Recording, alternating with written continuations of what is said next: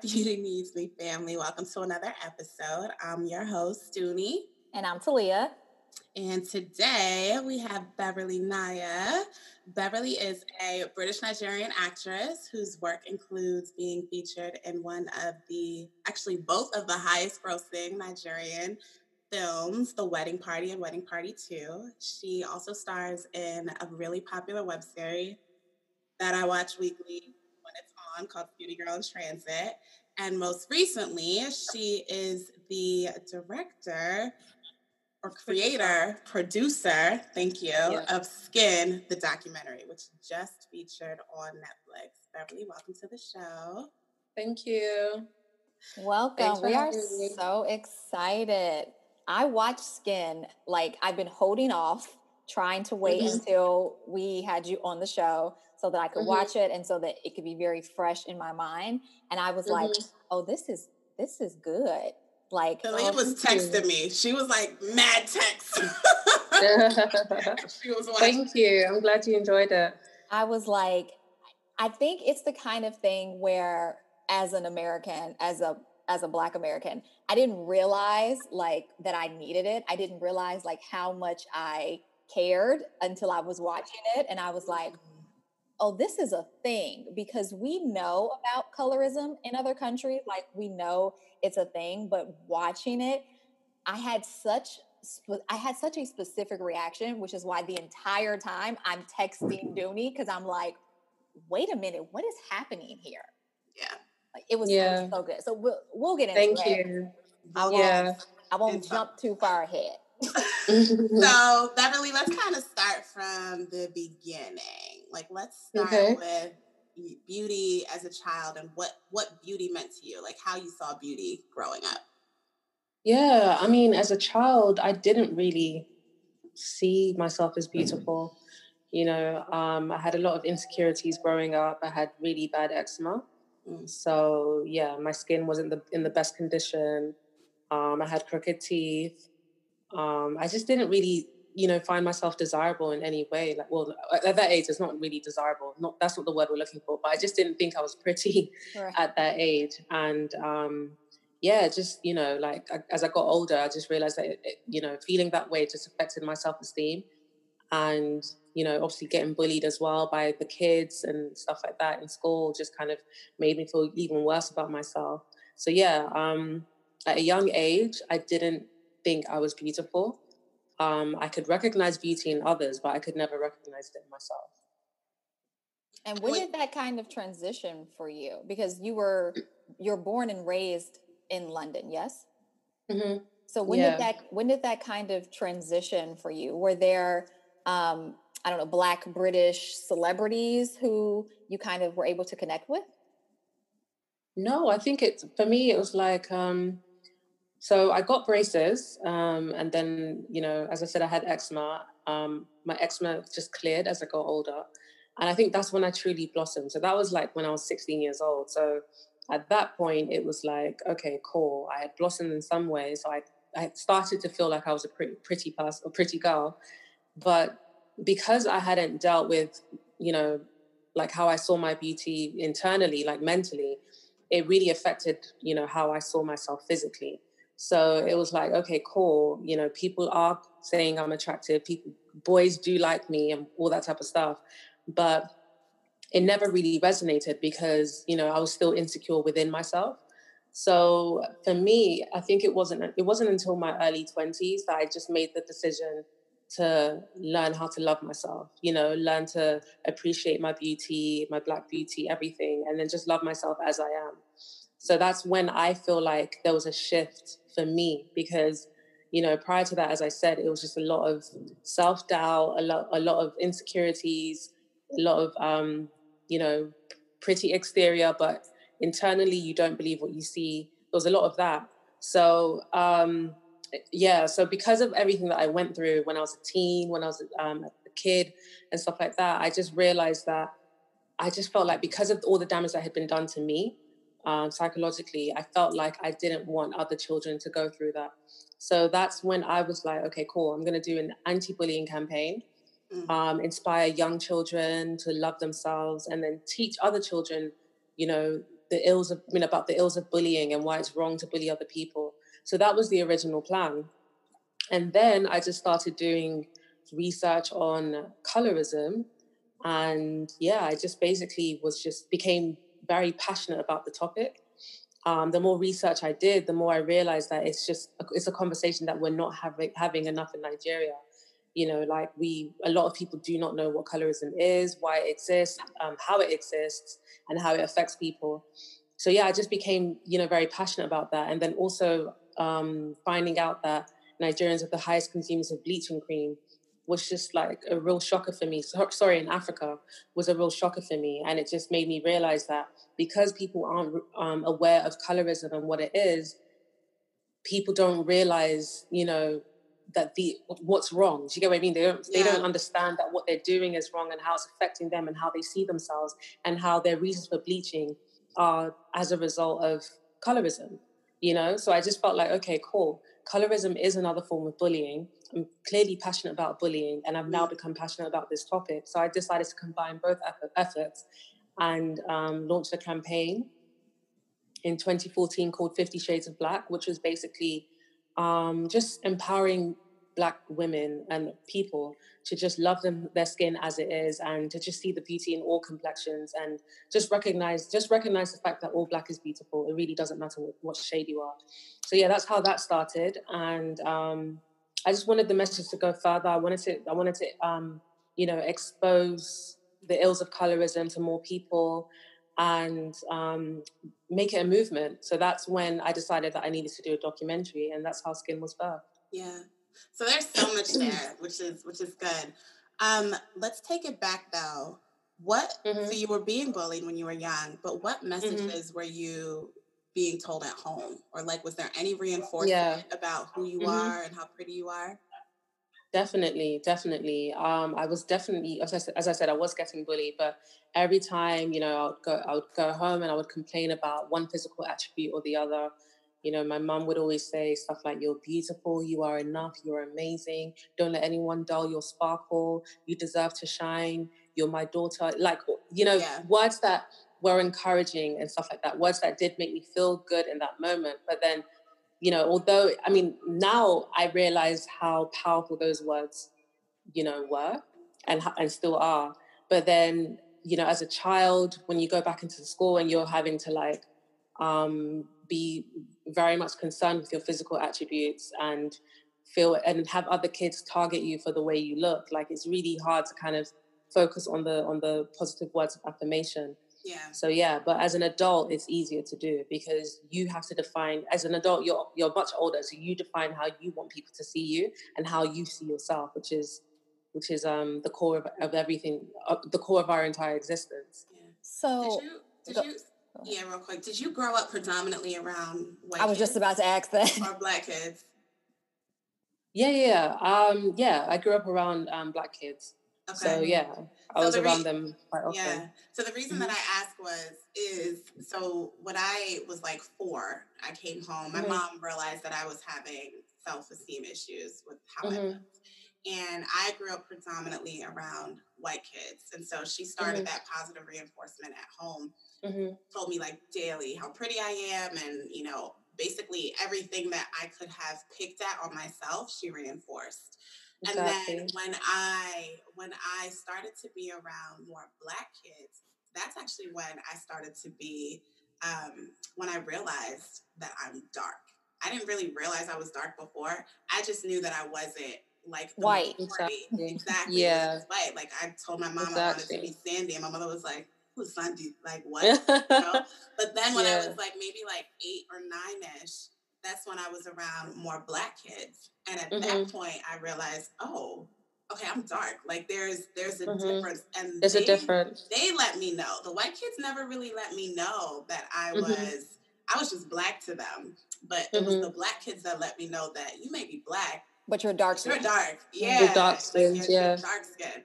So that's interesting. That's why I asked that question. Sorry, Talia, I know you're gonna ask a question.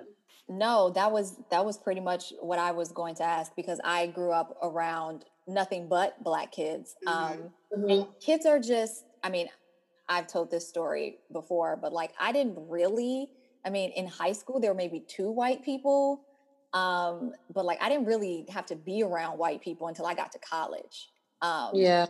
And the teasing that I experienced as a kid was silly shit. It was like, I used to get accused of bleaching my teeth because they were so white. It's just like, kids are I know. Just they find anything. kids find anything. Yeah. And I just wonder if growing up like in London, like what does that look like for you all, you know, because the idea is that most of the Black people are immigrants, and that's just kind of like this known thing.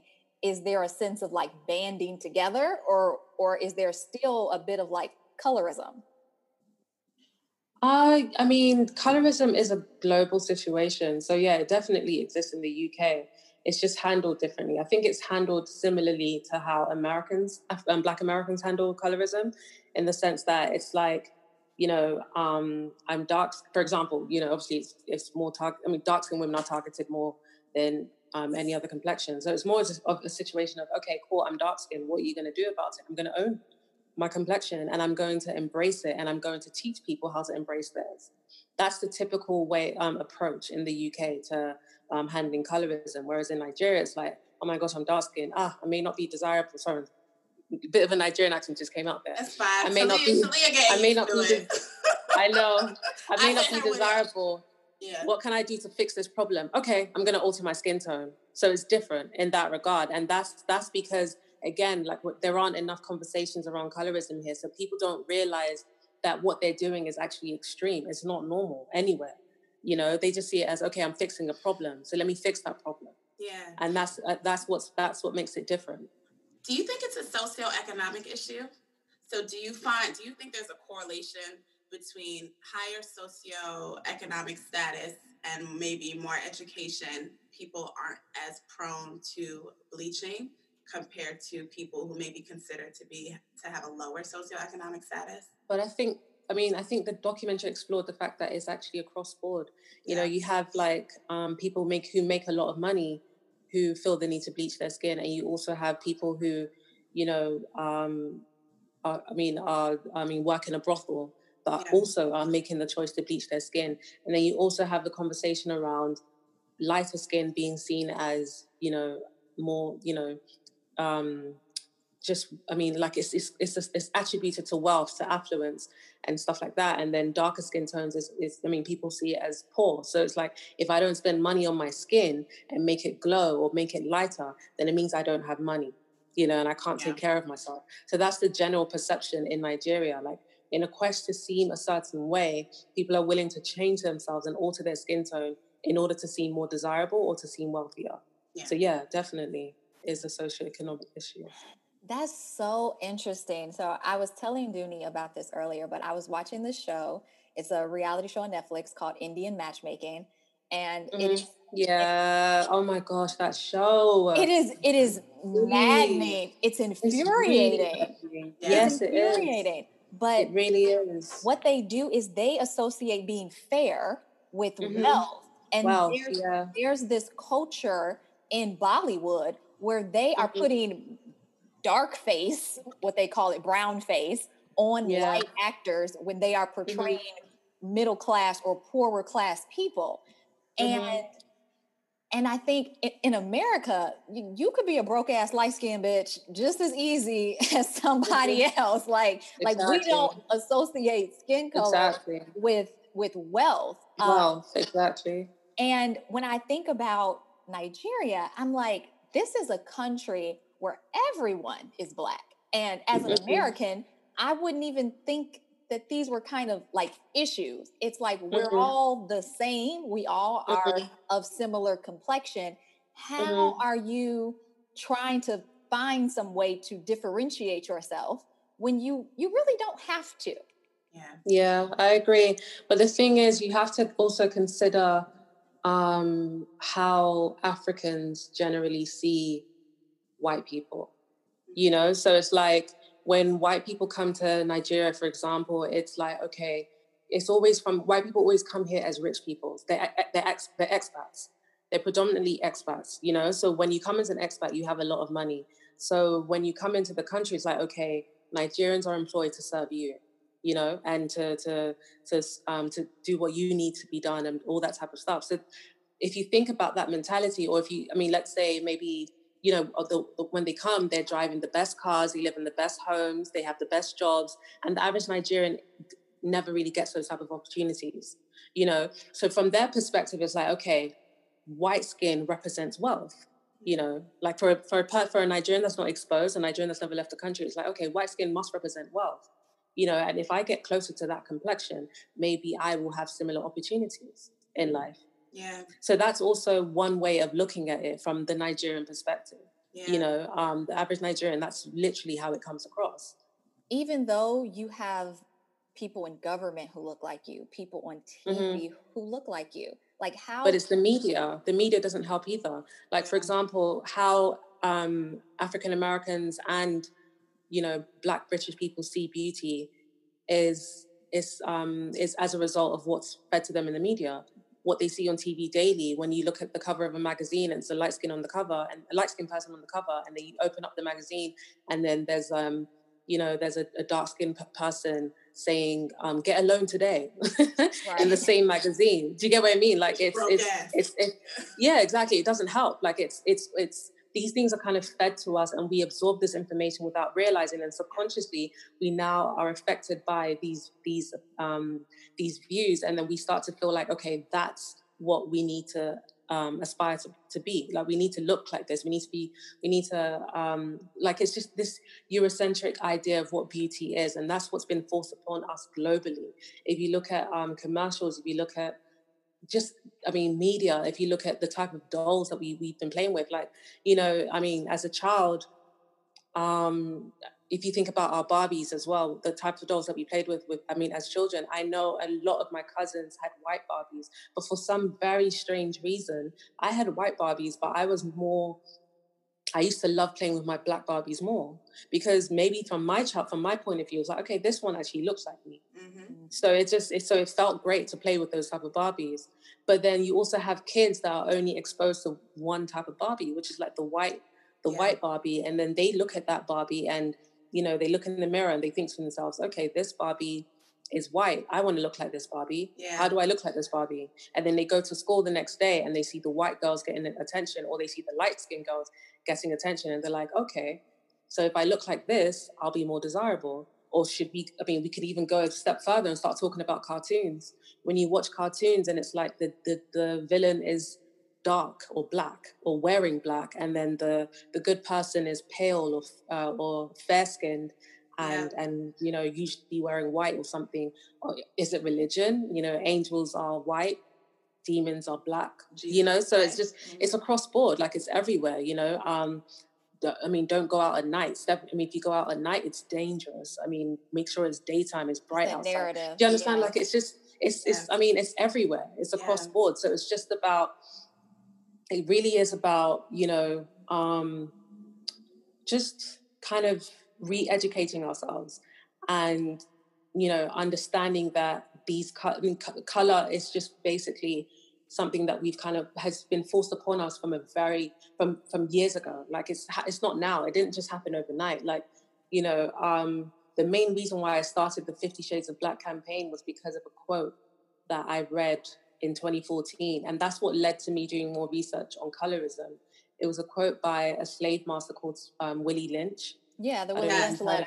Yeah. Exactly. So I read the whole letter. Yep. And I read the part where he said, divide the black slaves by complexion and rule them for 300 plus years. Yeah. And this was said in the 1700s, guys. Yeah.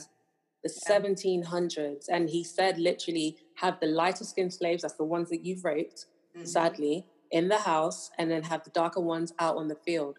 That way, the lighter ones, so this basically feeds into the mentality of the Nigerians, of the average Nigerian now.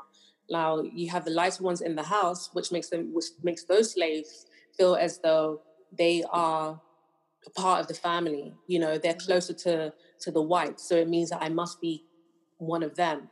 And the dark people now feel inferior to these light people, because it means that these light people are closer to the white people, and I'm nowhere near that. So that feeds into that whole wealth mentality. Yeah. So if I look lighter, then I'll be wealthier. That's basically the mentality, you know?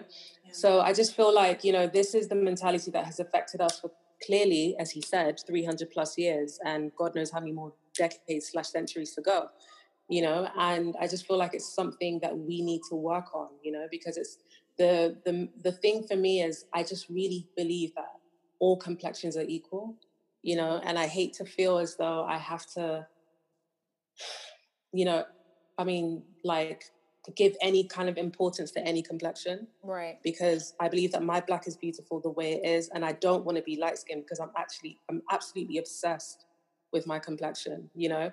But at the same token, I can recognize the beauty in all complexions, you know. Yeah. And for me, I always say healthy skin is more important than complexion. You know, if your skin is healthy, then you're beautiful to me. It's as simple as that. Yeah. And I feel that's what we all need to focus on. That came up in the documentary too. Go ahead, Dooney. I know you got questions. Yeah. So I wanna circle back to what you just said. Both of you touched on with Indian Matchmaker and the role that complexion plays in finding a partner. And this is something that was touched on in the documentary as well with Erica Freemantle, who talked about, you know, marrying this man within 6 weeks because she just felt like, oh my God, somebody, you know, desires me. And then Dr. Carey, who said that, you know, a lot of women want to change their complexion so they can be more desirable, right? And then even the women who were interviewed in the field.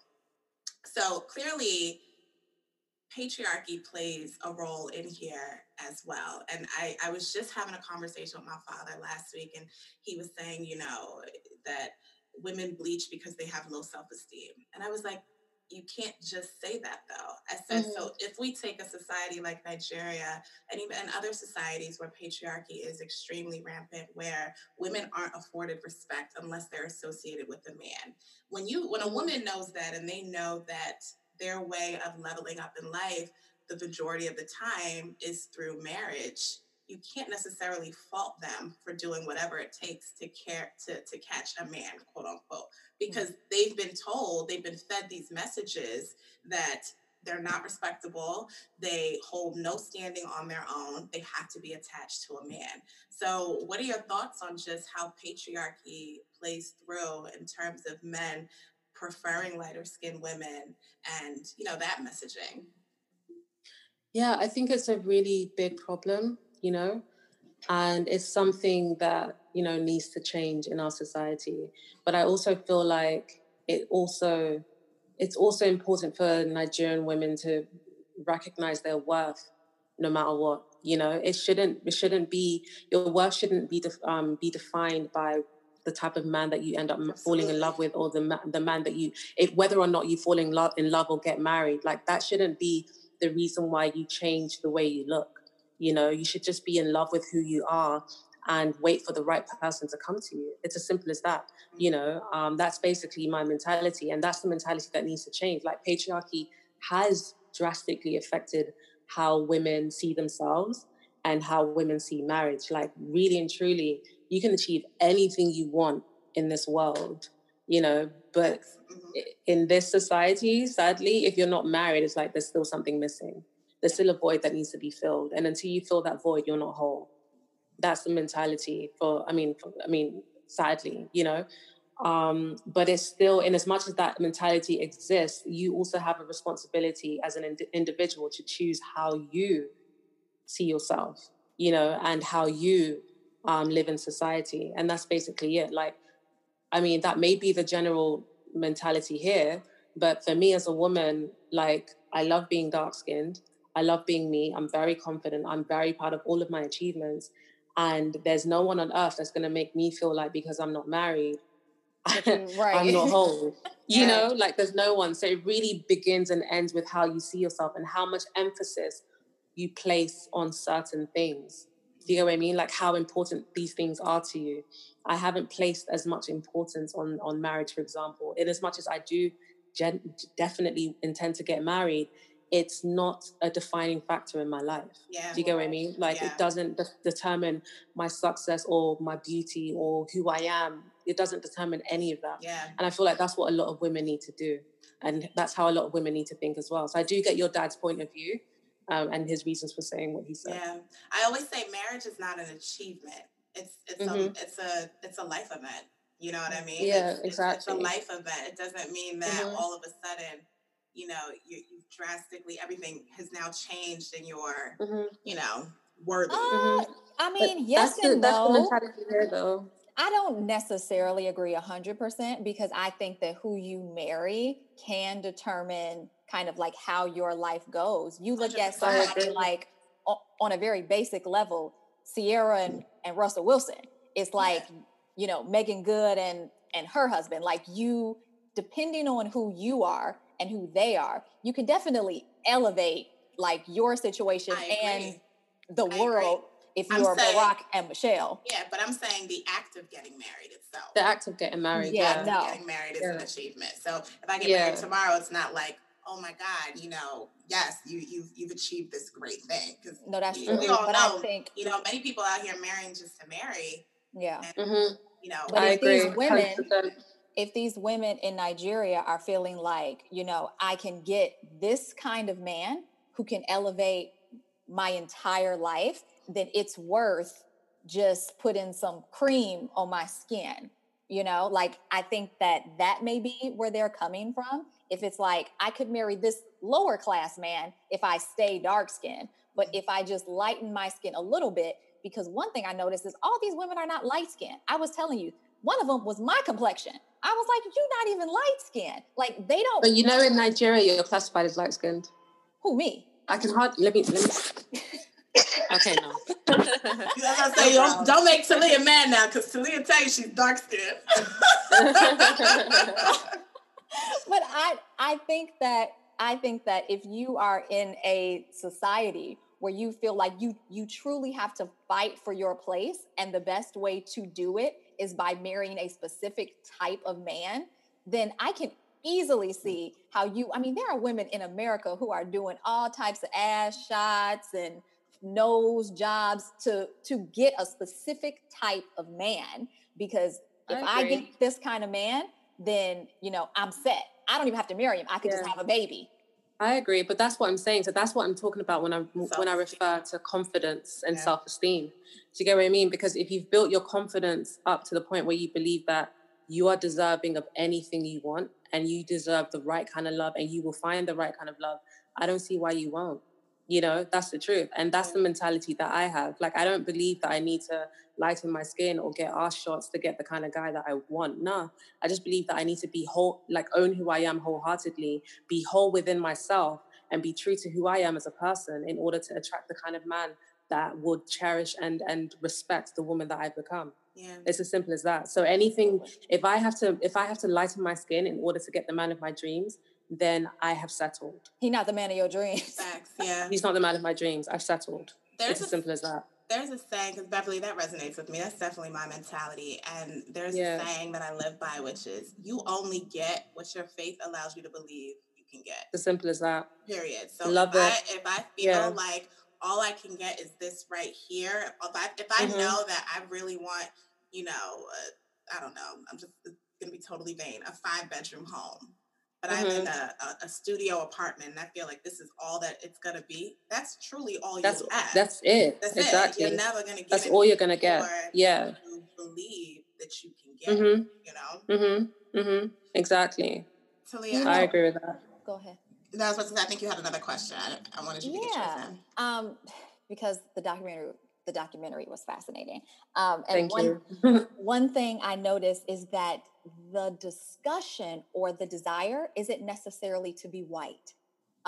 There was that when in the beginning, when you were sitting down with the kids, one of the little girls, she said very clearly, she said, "Oh, I still want to be mixed with black. You know, I just black, want but not to be black. Exactly. Yeah. And it seems like the desire is just not to be very dark skinned, not even not dark skinned, because I remember you all went to see a woman who was giving you some soaps, and she was dark skinned, and she just simply said that she used to be darker, and she was like, so the goal, it seems, is not to even be light, and definitely not to be white, but just not to be as dark as you currently are, even if you're not that dark. Mm-hmm. And it's just, I guess it's something that I was trying to like wrap my mind around, that if I was in Nigeria and I was born and raised, even though I am not dark skinned, would I feel compelled to just be a little lighter, because the goal is always to just be a little lighter? And I'm just like, what is that? It's like, you're not trying to be white. You're not even really trying to be light skinned. The goal is just always to be a little bit lighter. Yeah. And I'm like, what is that? Yeah, that narrative? The goal is actually, for most of them, is actually to be light. But they just haven't got there yet. They haven't got there yet. That's basically it. Like they all want to be light. That's the goal, you know. Now, if, for example, you could say what you're saying now, if you were to say it to the lady and say, "Oh, you're actually not that light," she's gonna go and try and get lighter the next day, because it would mean to her that she's not doing a good job. You know. Oh my God. So yeah, that's really the mentality, and it's like being.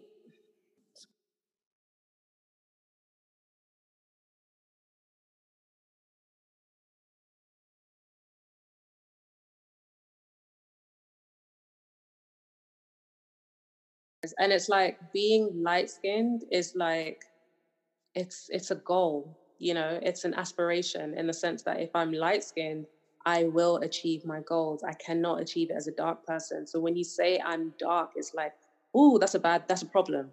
Because if I'm dark, I'm not going to achieve any of my goals, you know? So when you say, for example, like the little girl said, I'm black, but I'm not black, even though she's very much dark-skinned, you know, from her perspective, it's like, because of what she's heard, because of what she's seen on TV and all that type of stuff, when you say black, it's like, damn, that's kind of not what I'm going for. It's an insult, you know? I don't want to be seen as black, even though that's what you see, you know? And for example, if you look at the very next scene in the documentary, it's the actress Hilda Dokubo, and she's talking about her culture and what colors, what black and white represent in her culture. For example, she refers to, you know, the black masquerade, looking, you know, representing evil and you know, all things negative, and then the white masquerade represents purity. It's angelic. It's beautiful. Do you get what I'm trying to say? Yeah. Now, what I always say is that when you look, for example, when you think about the little girl, and let's say, for example, Hilda Dokubo, that's the woman in the very next scene, is her mum, yeah? And let's just say, for example, every year they go to Hilda's village to celebrate whatever time of year it is. And then she takes her daughter to this festival that's happening, and right in front of her, she's seeing the white masquerade being celebrated, being adored, idolized and everything. And then once that performance is over, the same little black girl sees the black masquerade come out, and everyone's running away from it. Everyone's calling it evil. Everyone's saying, don't look, it's evil, yeah? Now, from this little child's perspective, when she sees this black masquerade and she looks at her own skin and she compares the two, it's like, oh, that black is similar to my complexion. So if they're saying that this is evil and everyone's running away from it, then indirectly, they're running away from me too, because this represents me. She looks at the white masquerade and she's saying to herself, they're not running away from this. They're calling it beautiful. They're calling it angelic. But I look nothing like that. My skin does not represent that, does not depict that complexion in any way, you know? So that means this is nicer. And I don't want people to run away from me, because I know I'm a nice person. I know I'm a likable person, and I don't want people to feel like I'm evil. So if someone randomly asks me a question and they say to me, oh, describe your complexion, I'm not going to say I'm black, because people think that's evil. I don't want to be seen as evil. So it's a very subconscious thing. You know, it happens without realizing. Yeah. And this poor little girl, she doesn't realize, like she's associated so many negative words with the color black, that being called black has now become a problem to her. It's become problematic. So she feels as though if someone calls me black, then it's going to mean that they think I'm evil, and I'm not. Yeah. And that's why she couldn't answer when I was asking her the question. I was saying to her, why? She's like, I don't know. Yeah. And I really, the reason why I kept asking is because I wanted people to realize or to understand how easy it is for a child's mind to be influenced by what they see and not even realize. Now, as adults, like most of us can receive information and process it and filter it. But as children, they're unable to do it. So as far as they're concerned, they feel a certain way, but they cannot articulate into words why they feel that way, or even have the memory to understand how they arrived at that point in the first place. Yeah. So that's basically it. Yeah. And that's something that's prevalent across Black people or with Black people everywhere. I don't know how many times I've been on vacation with friends who are either Caribbean, Black American, and it's, well, I don't want to get too dark. I don't want to stay out in the sun too long. I know, right? I'm a sunbather. Like, and then you meet me, and I'm like, "Where's the sun oil?" Yeah, like I love care. My skin. I will lay out in the sun. It does not matter. I don't care how dark I get. My skin glows differently when I get some sun. Exactly. I mean, yeah. But I have friends who will be like, "Well, no. I don't want to get too dark." And I'm always like, "What is too dark?" You know what I mean? So exactly. What does that mean? Yeah. Exactly. And I think that has a lot to do with, again, what you said is it didn't resonate to me until you actually said it, but like the images we see. I grew up in a very diverse Black family. Everybody's Black, but everyone is various complexions. Like my grandmother is one shade darker than white, and then I have like, a very dark skinned auntie. And me and my auntie are like this to this day. She called me before we got on this call. Me and my auntie are like this. And my auntie is dark skinned, and she is so pretty. She never wore makeup. She's so pretty, and she's super successful. And growing up, people used to say that we looked alike. They used to think that I was her daughter. And I subconsciously was like, well, she's beautiful, so I'm beautiful. And I, Dooney knows I've had my realizations as of being an adult with the fact that I'm actually not dark skinned. But in my family, you're dark or you're light. And it's like, I definitely wasn't light. The light skinned people are very light. Right. Yeah. And I was like, well, all I need to do to be as dark as she is just be in the sun more. And Dooney knows I've been using sun oil for years. Can't wait to be as dark as Naomi Campbell. If I could just stick with it, I look so fine, dark skin. And it's like, but that was my understanding of what it looked like to be dark skinned. It looked like my auntie who had this gorgeous skin and who was very successful and who everyone thought was gorgeous. Yeah. So let's talk about messaging and family, because this is something that came up in the film as well. Tenny Coco said that, growing up, her family members would say things like, oh, you're too dark, or tone up, things of that nature. And I know that's something that is very prevalent in Nigerian families. I can't speak for all Black families. Well, West Indian as well, because I've always had close West Indian friends. So let's talk about how that plays out, because Talia, you had a very positive experience. And for me, I don't have sisters. I only have brothers. Everybody's dark in my family. And my parents never, my complexion was never a thing in the household. And luckily, I didn't have extended family members who were saying anything. But that's very prevalent. So Beverly, I know you didn't experience that, but is this something that you saw outside of Tenny in doing this work, that family messaging played a part in how, in people wanting to be lighter?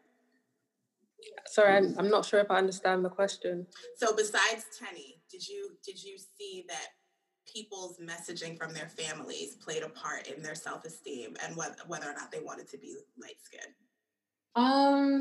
I mean, if I'm talking about, society and culture, then definitely it does.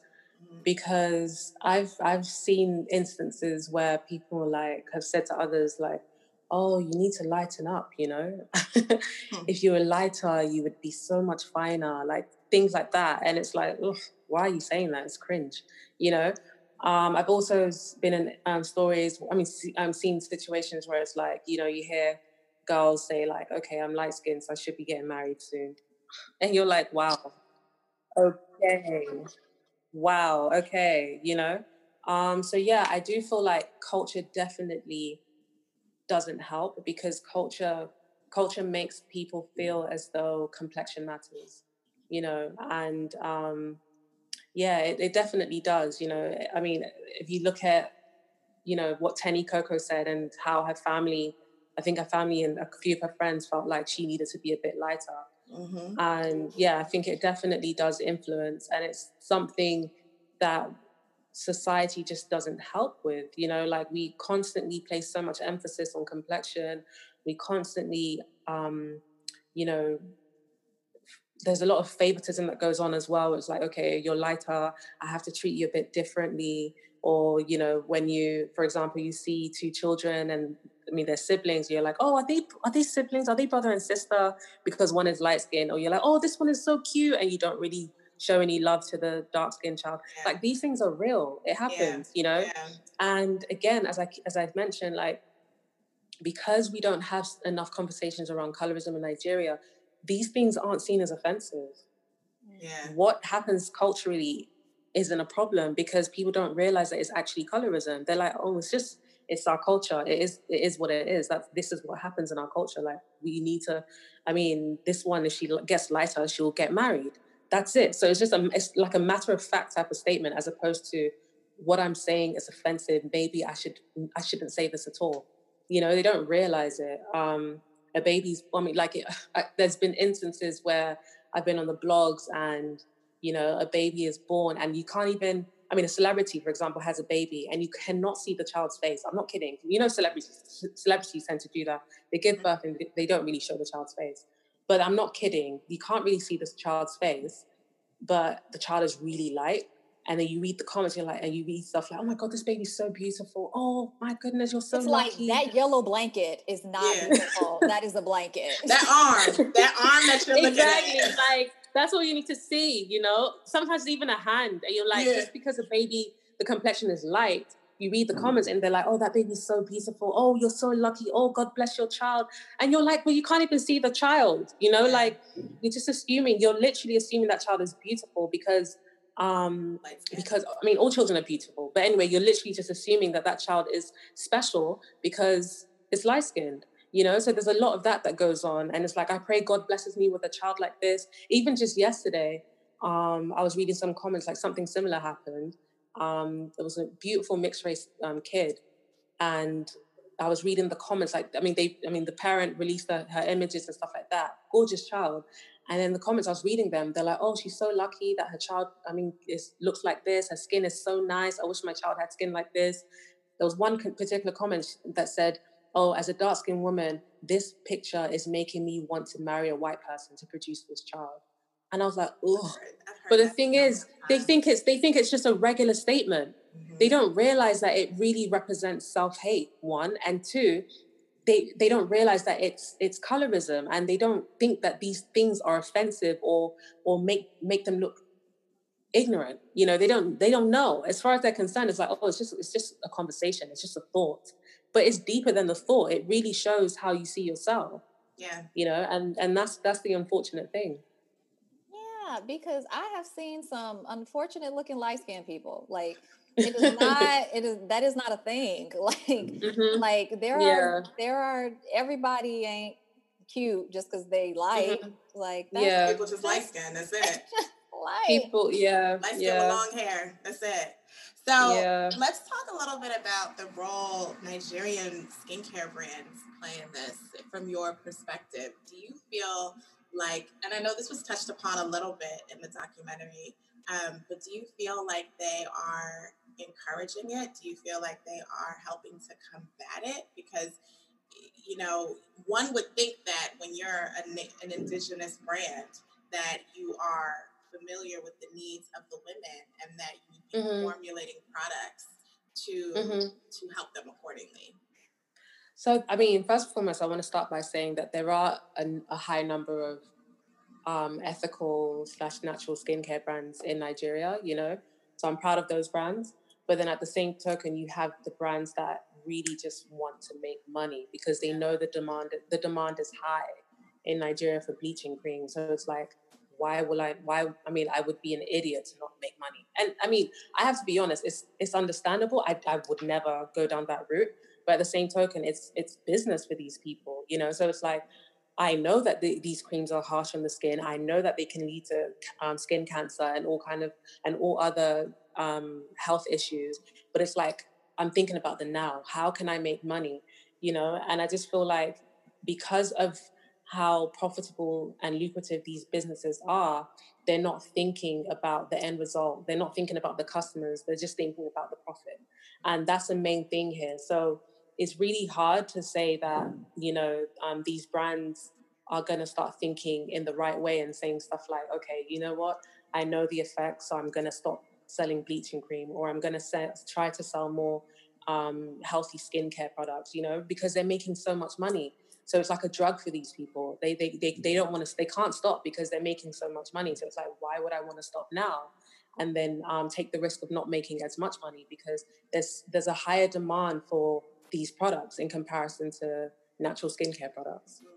Yeah, and that was something interesting in the documentary, where the one skincare brand owner, she was a woman, I can't think of her name, but she was talking about how she uses the language of brightening and whitening, even though it's not a whitening cream, just to get the customer. And they all do it. And but there's some changes though going on. Yeah, it's just like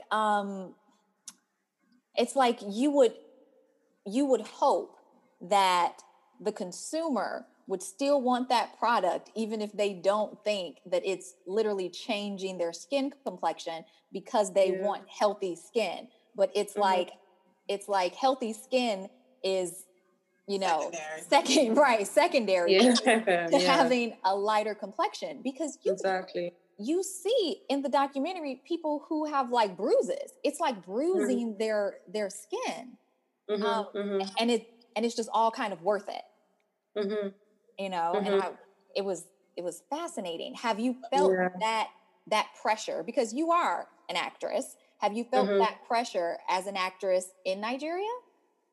Absolutely not. And I say that with everything within me. Like, I'm so obsessed with my complexion and my skin. I'm so obsessed with keeping my skin healthy that, you know, the amount of love, like that, I adore myself. I adore my complexion. And it's like, I don't feel any less beautiful because I'm dark skinned. Absolutely not. You know, and that's one thing I take so much pride in. It's the fact that even though I had my issues as a kid, it was never to do with my complexion. Never. You know, it was always to do with things that I was bullied for, like the eczema, the crooked teeth. Like, these are things that can't be helped at a young age, you know. It was never because I felt like my skin was a problem. And I grew up believing that, you know. And I used to say things like, you know, this is when I was a teenager. I used to say stuff like, I could be in a room this is as a teenager when I started to think I was pretty, even though it was like, you know, like I said earlier, it was an outward beauty that I was like, okay, cool, I am pretty. But internally, when I go home, I didn't feel as confident anymore, you know? So when I used to say stuff like, I could be in a room with a ton of beautiful women, light skin, brown skin, whatever, and I would still feel very confident that I'm beautiful as well. You know, I used to feel that way about myself, and nothing's changed in the sense that I do genuinely believe that, you know, in who I am and what I look like and everything. And that's not vanity. It's just self-confidence, you know. And I feel as though no complexion is superior to mine, you know. And I think that's the messaging behind my entire brand. Like, if you look at like my posts and stuff like that, I mean, I give other dark-skinned girls, I allow them to see themselves as beautiful as well by achieving my goals, by, you know, being in high quality films, by just basically living my life authentically and never allowing myself to be seen. I mean, never seeing myself, there we go, never seeing myself as a victim of anything. You know, I've earned everything that I've achieved, and I've broken barriers, and I've challenged conventions left, right, and center. And I'm basically showing the other dark-skinned girls that you can do the same. Like it all begins and ends with how you see yourself. It's as simple as that. So and I think that is so critically important because, and it's a little similar to the Black Lives Matter movement in that you're taking a group of people who have been systematically oppressed, right?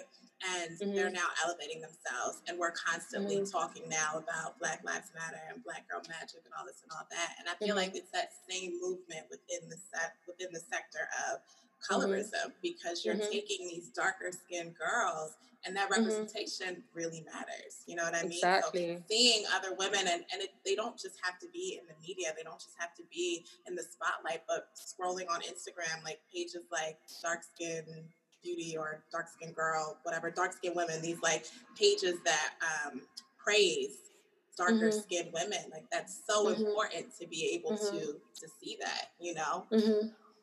I agree 100%. I guess my question is, I know makeup is pivotal in Nigerian culture. What role does kind of like having a beat face and like makeup and skincare play in beauty in Nigeria? Oh, it's a big thing in this part of the world. Nigerian women love their makeup. Sometimes more than the skincare. By skincare, sometimes more than the healthy skincare. You know, because they just feel like, okay, I can just use the makeup to kind of mask my insecurities and my flaws and stuff like that. So yeah, it definitely does play, I mean, a big role. Like makeup business is a really big business over here, especially like not necessarily makeup itself, but getting your makeup professionally done. You know, is big business here. You know, for weddings, for events, just various things. So yeah, I think that's a big thing here.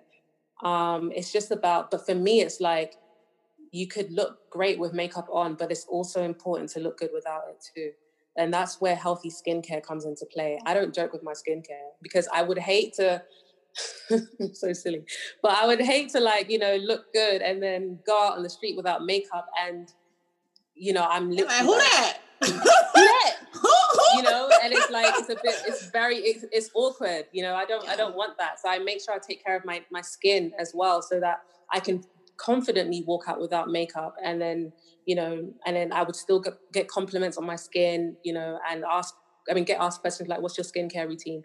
These things are important as well, more important than how you look, you know, when you're all glammed up and stuff like that. So it's important to, I mean, I love makeup, but at the same token, it's important that my skin is great underneath the makeup too. Yeah. You know? Can we talk about that, Dooney? Are you ready to talk about her skincare routine? Because now I'm interested. Yeah, let's get into it. Yeah. So take us through it. Take us through your daytime skincare routine first. So my skin, I'm very simple when it comes to my skin. Like I don't like to do too much because I've got very sensitive skin. I'm still prone to eczema. So, and I have allergies. Well, I'm allergic to soap. So and things that are heavily scented. So I'm very, very simple when it comes to my skin. You know, like cocoa butter is amazing on my skin. Coconut oil, like just simple stuff. I don't do anything specific. So are you using like a face wash?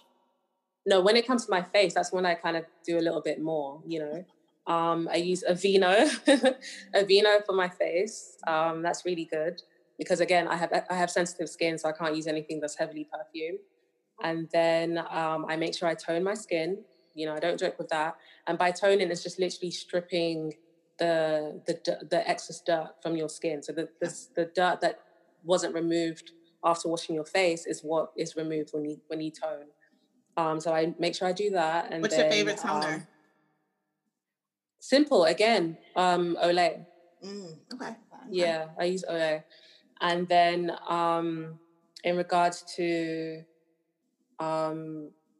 what's the next part? Sorry. Like a moisturizer? Then it's like, moisturizer. I have my moisturizer that I use. I can't give you the name of that one because I represent another brand. Okay. But the reason why I can't give you the name, the reason why I can't give you the name is because the brand that I represent doesn't actually do products for the face. Do you get what I mean? So yeah, that's totally different. So yeah, I have to actually use a different brand for that reason. Okay. But yeah, so that's basically it. But yeah, I don't joke with my skin, my face, no, skin. Generally, I don't joke with my skin. But then when it comes to my face, I do a little bit more because you have to, you know. Yeah. Do you use like under eye cream? I do the same brand. Yeah. Okay. Yeah. Let's talk hair, because you have beautiful natural hair that you wear often. Mm-hmm. So Yeah. what's your routine on that? So, I mean, sadly, thank you, by the way. I didn't, I mean, I've always been obsessed with my natural hair, but I won't lie. When the lockdown happened, I totally abandoned my natural hair. Mm-hmm. I barely did anything to my natural hair. My hair got really dry because I wasn't moisturizing it enough. So I had a lot of breakage, like a lot of breakage. I'm still recovering. So now, you know, I've decided to make a conscious effort to get my hair back to where it was and then grow it some more, obviously. So now I'm doing more to my hair. I make sure that I moisturize it every 2 days, like 3 days maximum. And that's like with water, which is very good for our hair, obviously. You know, oil, like, you know, argan oil is really good for our hair, and leave-in conditioner. So I do that every day. Okay. Sorry, not every day, every 2 to 3 days. Yeah. And I wash my hair every 2 weeks, and I get a protein treatment done every month. Okay. So yeah, that's basically, my hair care routine is pretty simple again. Yeah. And I tend to twist my hair as well. No, I don't twist it myself. Okay. I go to the salon to do it, but then I prefer to twist to doing cornrows, mainly because I feel like I can moisturize my hair better if it's twisted, and then I can still get a twist out whenever I'm ready. Yeah. So yeah. Mm-hmm. That makes sense. What's your favorite protective style? Wigs. Yeah. Same, sis. Wigs. Yeah, I love wigs. I keep telling Talia that I'm trying to get on the wig bandwagon. Like Dooney plays. I bought a wig. I'm waiting for you to help me shape it. Wigs are a vibe, you know. I've been trying to get her into it. She just plays. Yeah. Don't let her lie to you on this internet. Yeah. Wow. I like twists, but I never really have my twist out. Okay. I mean, I have the twist out, but then my twists, I never have the twists out. Like, they're always under a wig. Got it. So, yeah. Got it. Okay. Yeah. And so what else is there? Skincare, hair care, makeup. What makeup are you into?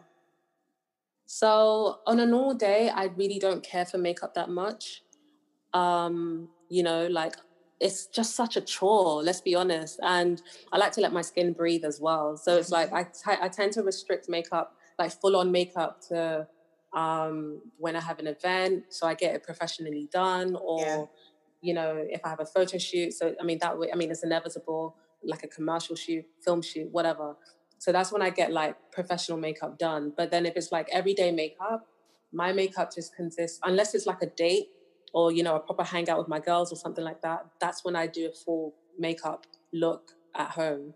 Well, you'll do it yourself? I'll do it myself, but it's never going to be as good as my makeup artist. Yeah. But yeah, I do it myself. But then if it's like everyday type of routines, or if it's like maybe just a lunch hangout or something like that, then for me, it's really just eyebrows, eyeliner, mascara, lip gloss. Mm-hmm. That's basically it, you know? What are you using on your eyebrows? So I usually use the powder, but then I've just decided to go back to the pencil. I think the pencil just looks better. I like the pencil better. Yeah. Who's your favorite? I don't know if you can answer this. Who's your favorite makeup artist to do your makeup in Nigeria? I can, because I only use one makeup artist. Oh, okay. Yeah, do you know what? I'm going to tell you my favorite, and she's my favorite because I've been working with her for years. That's Flawless Faces by Jane. But then there's also other makeup artists that I respect, you know. I think Bimpe Onokoya is an amazing makeup artist. She's actually one of the best in the industry, and I respect her work so much. I absolutely love her work. Mm-hmm. You know, there's Banke Mashida, you know, BM Pro. There's a few. There's Dodos, that's really good as well. And I love her work. She's good. She's amazing. Yeah. And then there's Joyce Jacobs. These are makeup artists that I really respect in the game. But yeah, my personal makeup artist is obviously my favorite because I've been working with her for so long, and she's absolutely brilliant with my face. Yeah. And that's Flawless Faces by Jane. Okay. So when you're doing your own makeup, what foundation brand do you typically use? Girl, they gonna have to pay me. If I tell you, then I can't represent another brand if they come my way. Not mad at that. I'm trying to give the listeners the secrets. I can tell you later. That's fair. We'll put it in the show notes.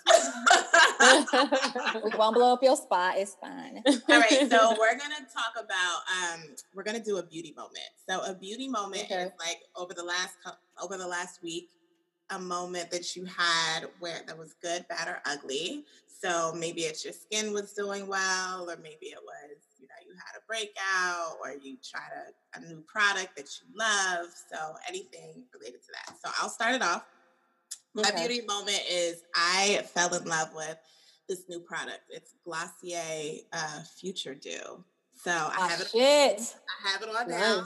It's like I literally just have that on, and it gives like this little glow. I love it. I can see it. I can see it. I can see the highlight. So I love it. I love it. I got just a sample, but I'm actually gonna purchase the full one. Purchase it. Oh, nice. I lost mine in Ghana. I went to Ghana in December, and I immediately got home and bought some more because I was like, that's what you had. I want to get it. If I was in America, I would have bought it because you guys are glowing, and I love it. Yeah. Yes, it's my shit. So whenever you come, I'm sure they I was about to say, if London. the borders are open, we can. The borders aren't open. They're not. So. Like the whole world is open, but Africa. Well, nobody's accepting Americans, so. I know, right? I know. Let's see. What's my beauty moment? Oh, okay. So I am about to not this week, but I'm preparing to go to the beach. Nice. And I have a smidge of pubic hair growing currently. I got a wax like a month ago, and then I was like, oh, do I need like another one, or like what's going on down here? And I decided that I wasn't going to touch it. I'm going to embrace my body hair and just have my little smidge of pubic hair with my baby. Stick it out? Nah, bro. We got to talk about this shit when we done recording. Oh, yeah. I'm judging you right now. Talia, now, we can't, I cannot let you. It's too late. It's too late.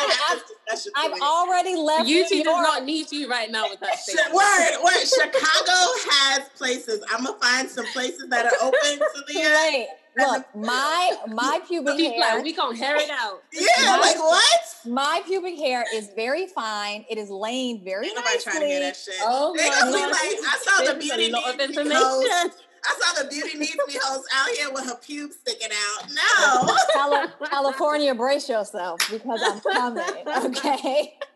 I cannot. But you want to know the funny thing about Talia is she will do it and own that shit, take pictures, and not care. No, you have to respect it. You have to respect it. I am embracing my body hair, y'all. Okay. I mean, that's absolutely okay, I guess. No, but really, she has a point though, because once again, society has made us feel as though our body hair and etc. just isn't right, you know? And once upon a time in the 40s, women were walking around with their hairy armpits with no issues and their hairy down belows with no issues, you know? And now it's like, ew. But once upon a time, this was okay. Yeah. The hair down there actually protects it. So you're supposed to have hair down there. If you don't like I didn't know that. Yeah, you are. Don't like it, don't put your face down there. That's all I could tell you. Oh, you said it. She went there. Oh, man, she went there. Valid point, though. Valid point. They still will. They don't really care. All right, this podcast has taken a left turn. But it's been funny. Beverly, what is your beauty moment? Steer us back in the right direction. So, I mean, you guys have gone in two different directions, and now I feel like, do I have one? Like, I'm trying It could be anything. It could be anything. Let me think. Okay, for me, it's like, you know, like I said, I've been very lucky with my natural hair in the sense that it always used to be low maintenance, but I took that for granted during the lockdown, you know, and I felt like, oh, you know, it'll be fine. When salons reopen, I'll just go sort my hair out. And then I saw all the hair on the floor and I was like, that was a bad idea. Yeah. But I think now, for me, it's like appreciating the journey now in a way that I never had, you know. Never have. Like appreciating it in the sense that now it's like, okay, I need to moisturize. I need to take it seriously. I need to love my hair. And I'm really enjoying this journey more than I ever did, because it's like now I'm really taking care of my hair. I'm paying attention to the type of products that I'm using and, you know, what's in the products and the benefits attached to these products for my natural hair. Yeah. And I'm really enjoying the results so far. So yeah, that's probably going to be the one I would choose. Yeah. I like that, right? Yeah. I like that. All right. So Talia, do we want to move into we got rapid segments? Yeah. Go on with the rapid. All right. So have you ever played Rapid Fire? No. Okay. So I'm going to ask you questions. You say the first thing that comes to mind. Some of them are going to be either or, and some of them are going to be open-ended. So just say whatever comes to mind. What's your favorite thing in your closet right now? Oh, of course I played Rapid Fire. Favorite thing in my closet right now? Oh man, I don't like these. This is what, because I've got a short memory. That's something you guys should also know. So when you ask me questions like this, I need some time to think, and I don't have time to think. We're gonna give you rapid. It's rapid. Favorite thing in my wardrobe right now? I would say my YSL heels. Okay. Yeah. The ones that say the heel is YSL or it's just that one. YSL, those ones. Yeah. Okay. Those don't hurt your feet? They don't actually. They're very comfortable. Wow. Okay. I have the pumps though, so maybe that's why. Okay. Talking or texting? It depends on who I'm speaking to. Like if I really feel like having a conversation with you, talking, if I can't be bothered and I feel like this could be a quick text conversation. See, I can't do rapid fire. Then texting. Your favorite day of the week? Oh, I love Sundays.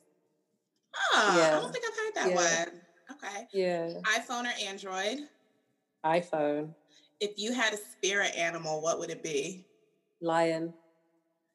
Your favorite TV show? Fresh Prince. Moesha. The 90s. The 90s. Right. The 90s, basically. Best gift that you ever received? Oh. Damn. See, I need to think. I'm just kidding. Hold on. Wait, best gifts I ever received.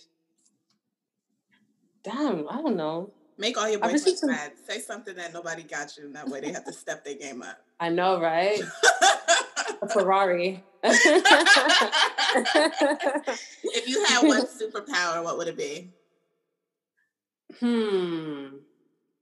That's a tough one. There's a few things I like, but I would like to go back in time and experience history. Like, I even want to experience slavery. That sounds really weird.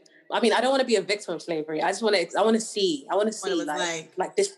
Like, yeah, I want to see what it was like, and you know, just see how how Africans ended up in America and the things that they had to go through. I would love to experience that, and it would be nice to change things and make a difference. So it never happened, but I would like to see that. Yeah. So this is just a random question. Like off of that, what are your thoughts on like the connection? Is this your rapid fire over? No, rapid fire's over. Okay. What's your? I'm like, what's she about to ask her? Something complicated. What's like your thoughts on the connection of Black people, like those in the diaspora, those on the continent? Like, I think it's getting worse. Damn, it's really bad right now. Especially when you go on the Shade Room. And you just read certain comments whenever something's said about Africa or whenever something's said about, America, and then Africans have a point of view, and then suddenly it's like Africa versus African Americans. I don't like it. It makes me sad because it's like we're ultimately we are one. And it's like of all people, we should not be the ones that, to be so divided, and having all these arguments that are just completely unnecessary and lead to absolutely nowhere. Yeah. So I just feel like, that's really unfortunate. It's heartbreaking. And it's at the core of it all is ignorant too. You know, I just wish that we would do less of that. But yeah, I'm also happy about what Ghana's doing though, you know, and kind of bridging the gap and encouraging more African Americans to visit the nation and kind of trace their roots. I think that's really beautiful. Yeah. And it's been rewarding, you know, it's been rewarding on both ends. Like African Americans are gaining something spiritual and amazing. And then Africans are connecting with, have the opportunity to connect with African Americans on a deeper level too. And, you know, help to teach them about our culture, our history and you know, our beginnings before all this craziness happened. And I think that's really special. Yeah. Talia, you were going to say something before I say. No, I just, no, that's true. It's really interesting. So my two best friends are Nigerian men. They've been my best friends since I was in high school. And I remember, as of recently, as in like the last 10 years since I became an adult and I moved to New York, when people would talk about the negative ideas that Nigerians have of African Americans, I was so shocked. I was like, because my best friends and their families, I'm like, I've never felt that. But I think that we tend to, because we come from such different places and because the media plays such a prominent role, often when people are immigrating, they just have these negative ideas of African Americans. And in turn, African Americans are like, you know, throwing out negative ideas of people in different countries of Africa. And it's like, none of this is a thing, you know. I agree. If we can just accept people for who they are as individuals, just like you don't think that all white people are bad, you just think that one white person who shot that black person, you know, you have to think about it like that and not get caught in a cultural bubble.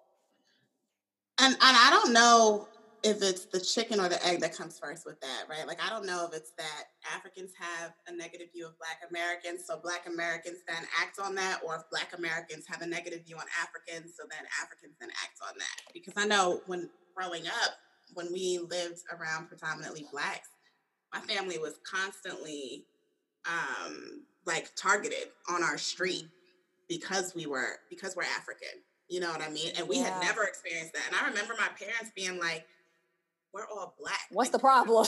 Taken aback. Yeah, so crazy. So crazy. And also, it was Blacks that let me know that I was different, because they were like, okay, well, I'm born and raised here. They're like, your name is Dooney, like, you're African. And I mean, my parents always, you know, my Nigerian identity was always celebrated. Like, my parents weren't the kind of parents that were like, no, you're just American. They were like, no, like, this is where you come from. Same. You know what I mean? So I was like, well, I am. But it was like a problem, you know, like I was different. But I agree with Ghana, because I thought that was probably one of the most beautiful things I've ever experienced, because I grew up always going back to Nigeria. But in Ghana, and I had friends there who are Ghanaian, who are Nigerian, Black American, West Indian. And it was just beautiful to know that, you know, we all everybody left from here and may have dispersed into various parts of the world, but there's still, you know, a commonality. Anyway, so that was... We off on a tangent. Yeah, this got nothing to do with nothing. It's not. Talia probably going to edit this, but... the combo's good. Okay. What's next for you, Beverly? What's next for you? What's next for the documentary? So yeah, the documentary is just it's definitely taken a life of its own. It's being watched all over the world and trended in various parts of the world. So I'm just really happy about that. And yeah, it's just basically staying consistent and still pushing that matter. I mean, pushing the topic and pushing this conversation, you know, allowing people to realize that all Black is beautiful, educating people on colorism, the effects of colorism, negative effects of bleaching and stuff like that. And that's basically, you know, where we are as far as skin goes. I know on the skin page, we're doing a lot more on that page, you know, just to empower young people and to teach them about self-love and empowerment and educate them as well. and teach them about healthy skincare routines, because that's another thing that I realized after the release of Skin. Like, a lot of people were like, okay, cool, how do I maintain my black skin then? Like, what do I do? Like, how do I keep my skin healthy? I was thinking about bleaching. Now I don't want to bleach. What do I do? You know? Or I am a bleacher, but I want to go back to my natural skin complexion. What products do I need to use? So I got like an overwhelming response. I mean, an overwhelming amount of questions regarding that. So it just became important for me to kind of restructure the Skin page and kind of partner with skincare, ethical and natural skincare brands to to give positive information and knowledge on skincare routines and stuff and products to use. So now the Skin the documentary Instagram page is now also an avenue to receive information and knowledge on healthy skincare routines. So that's basically targeting the people that want that information. So I'm happy about that. And then we're still going. I still intend to do another youth tour. I did a youth tour before the lockdown. Now I wouldn't mind doing another one, but I just want things to get a little bit more I just want things to go back to normal a little bit and open up, so it's a bit safer for everyone. So there's that for Skin. And there's a few conversations as well regarding just healing. So I'm partnering with Erica Fremantle, as you know, she was in the documentary, and she's a life coach, so that's what she does for a living. And she's starting, sessions for people who require healing, require counseling, and stuff like that. And that's as a result of Skin, the documentary. There are people out there that really need to just feel better in their skin, and just be more knowledgeable on Black beauty and what their Black beauty represents and stuff like that. So she's starting the session soon, and I'm really excited about that because I think that's also important. Counseling is important, for people that are damaged as a result of societal pressures and stuff like that. So I'm really excited, and that starts end of the month. So that's another thing that Skin is working on. And for me as a person, I'm just really actress, anything as an actress, as a producer, I'm excited about the journey and where I'm going next. I've got some exciting films that I should be that I'm working on in the near future, and also my own personal project too. I signed a JV with a production studio in the UK. Ooh, congratulations! And I'm really excited about that. That should be really interesting because it means that I have the opportunity to produce content that I'm genuinely proud of and excited to feature in as well. So it's exciting times. It's there's a few things happening. And I'm just really excited about the future. Nice. Yeah. So it's all good. I love that. So our final question is, why does beauty need you? Isn't it obvious?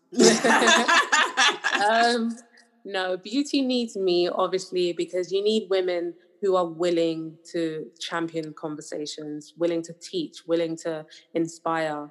And that's basically what I represent. I don't want to just talk about it. I want to be about it as well. And I think that's why beauty needs me, because, Skin would not have existed if I didn't feel like it was necessary for us to kind of change the narrative on how beauty is received and perceived. So I just feel like that's why beauty needs me. We need people like me who are willing to challenge conventions and to change the narrative, to empower other people to realize why beauty needs them. So Perfect. Well, thank you very much. Thank you. Another episode. Until next time, Beauty Needs Me family.